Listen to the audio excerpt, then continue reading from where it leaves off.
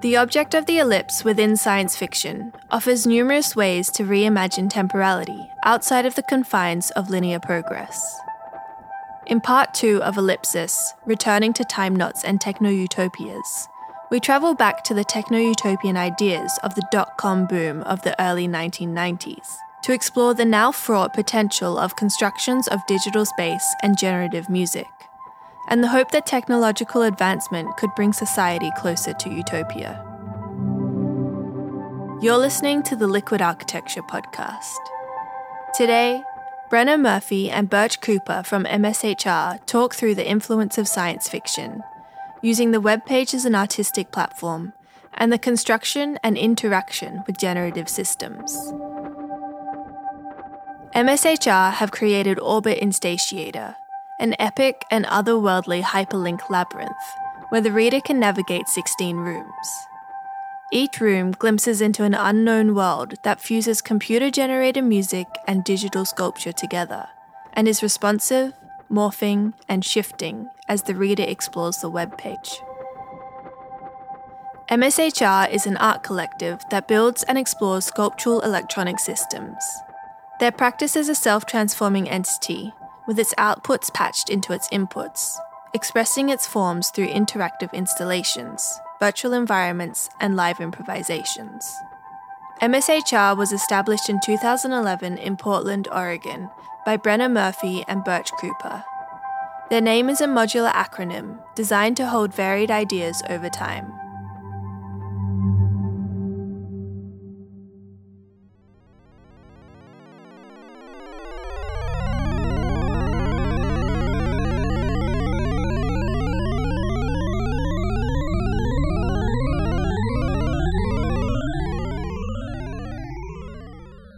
We're MSHR. I'm Brenna. I'm Birch, and we're a two-person art collective.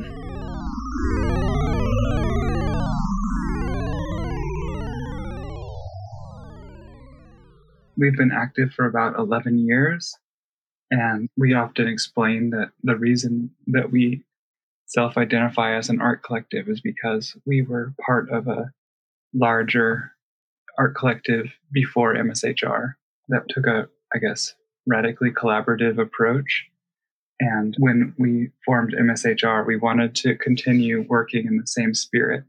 Even though we're just two people, we kind of think of ourselves as a collective mind.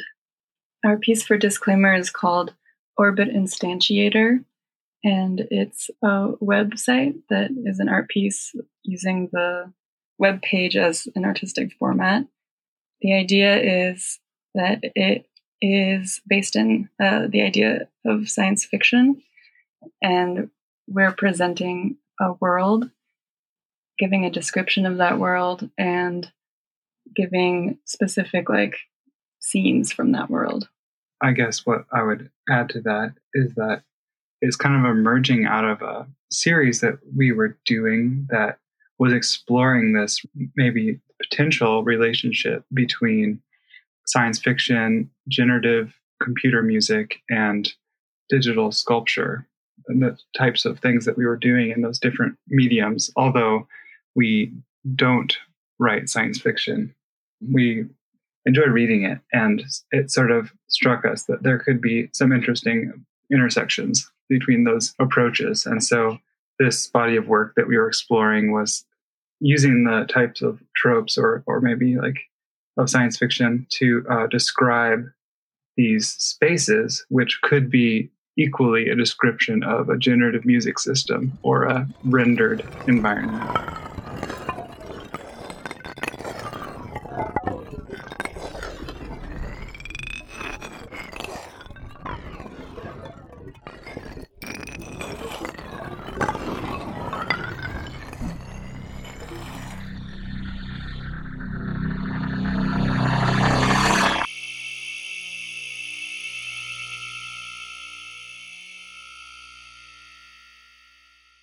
I'd say maybe for the past 10 years or 15 years, we've been reading a lot of sci-fi, and I have come to kind of feel like science fiction books are maybe my favorite art form somehow. I really get a lot out of them. And although our work, the actual mediums we use, really different than a sci-fi novel. Like, we never use narrative as like a form in our work, but somehow we feel this like deep resonance with sci-fi. So we're always kind of trying to find out like where it is that the connection is. To echo Brenna, I think it's just, we felt that it had a lot of relevance to our work, and also the type of work that people that we're interested in were making, and maybe even the communities that we were a part of. I guess the world building and societal modeling that happens in science fiction is interesting to us. I feel like in this piece, we were trying to somewhat use the form of science fiction, in that we are describing a world and offers scenes from that world, which is something that I really love about science fiction, that it kind of gives you an overall description of an imagined scenario, and then it also gives you these poetic zoom-ins, like the surface of a vehicle or the way that light goes through the city in this imagined place. So I think in our piece, we wanted to play with that kind of way that science fiction offers the description of a place or a time or a society. Yeah, and to use that framework to make an audiovisual composition that pairs these renderings and this audio, and then with this interaction sort of navigation overlay. Instead of a linear narrative, we're offering a world that's there, and you can kind of choose your own path through it. Yeah, I think science fiction is all about building a world that kind of reflects our own world. Like, it helps you see what's going on in our own world more acutely somehow. And I think we're also doing that in our own work. We build a lot of like electronic systems, and we're interested in cybernetics for the reason that building our own systems is a way of kind of reflecting on natural systems in reality. And I think sci-fi also kind of functions that way, as a lens back into our world. I feel the need to mention that I don't think it would be a true statement that science fiction is like really the basis of our work, or something that we're really centering our work around. But it's an important input. It's definitely an influence.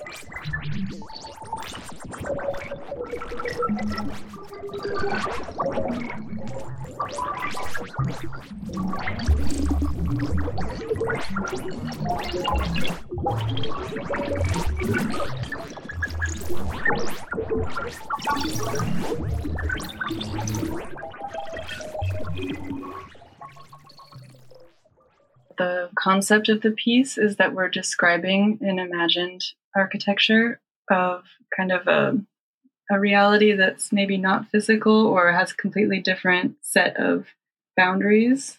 We're kind of describing what the circumstances of that habitation are and imagining how the entities could move through it. And on the other hand, we're creating a physical, I guess, experience for people to interact with webpage. So like, we're offering them, like people, an experience to navigate through pages that we've put into this kind of sequence. So I guess to reiterate, on one hand, the sort of fantasy of the piece is not oriented towards humans at all.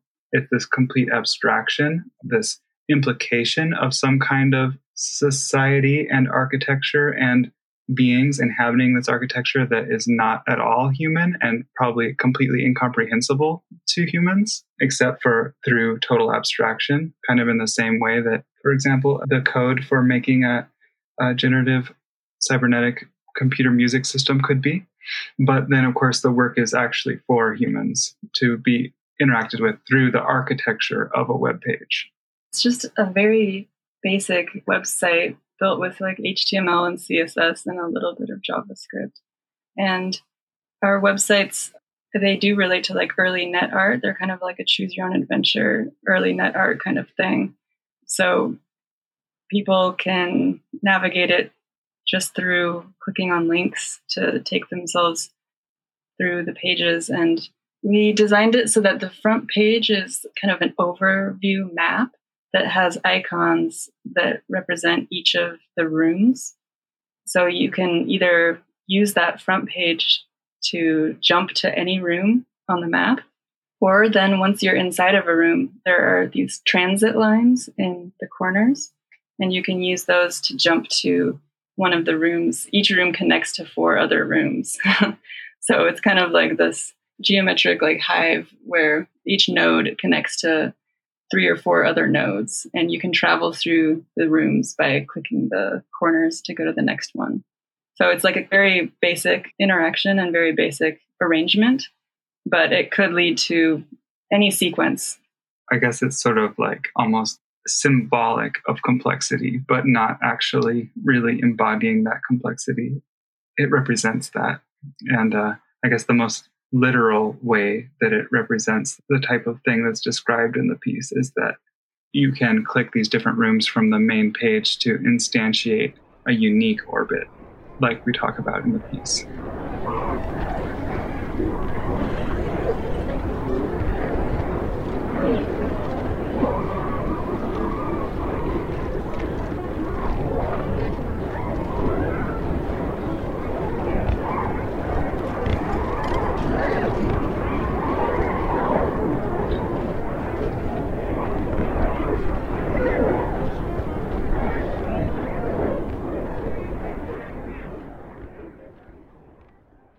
I think for me, the most literal connection between the idea of like the potential of electronic music and the potential of science fiction and their relationship comes from this Australian author, Greg Egan, who has a book called Diaspora, in which he imagines these totally digital societies where these completely software-based humans or post-humans live, and the types of essentially lifestyles that they have.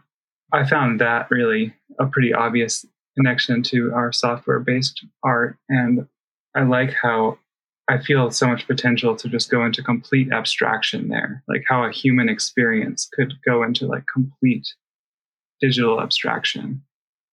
We're interested in how you can set up a system and then watch it play out like it's a living thing. In computer music, that's our kind of goal and our interest. And we're interested in how a computer music system can be like a living ecology. Generative music has just emerged in our practice as something that really resonates with us. And for me, as someone who makes music, I guess you have to make a lot of formal choices about how you'll approach that. And to me, it just seemed really sensible to model music after natural systems. To me, that seemed like a really honest way of going about it.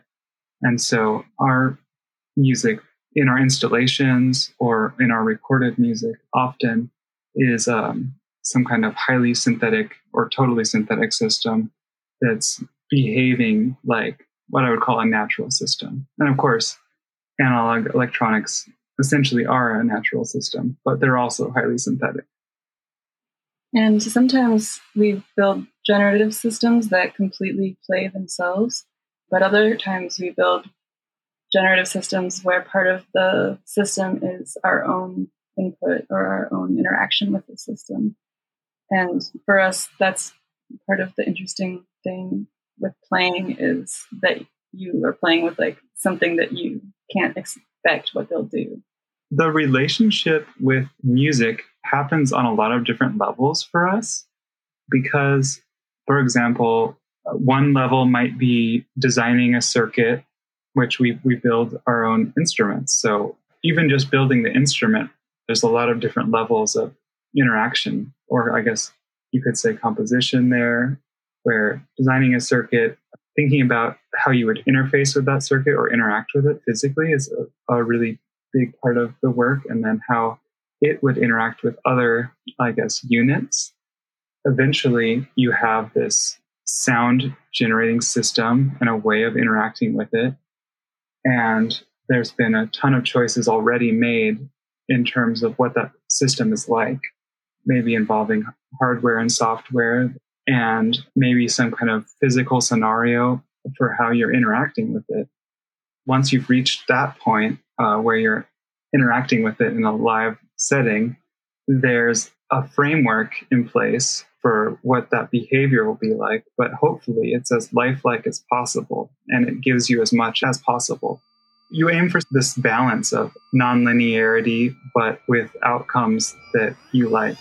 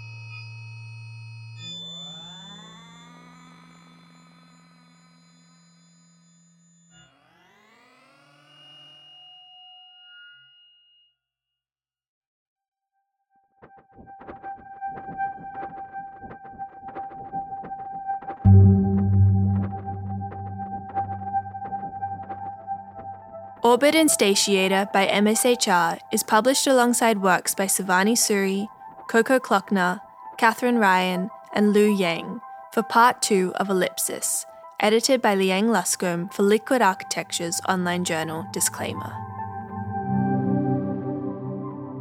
This podcast was produced by Mara Schrettfeger for Liquid Architecture on the land of the Gadigal of the Eora Nation. We acknowledge them as the traditional owners of this land and recognise that sovereignty has never been ceded. We pay our respects to their elders past and present. Liquid Architecture is an Australian organisation for artists working with sound and listening. You can support our podcast and online journal Disclaimer through a Patreon subscription for as little as $5 a month. Find the link in our show notes.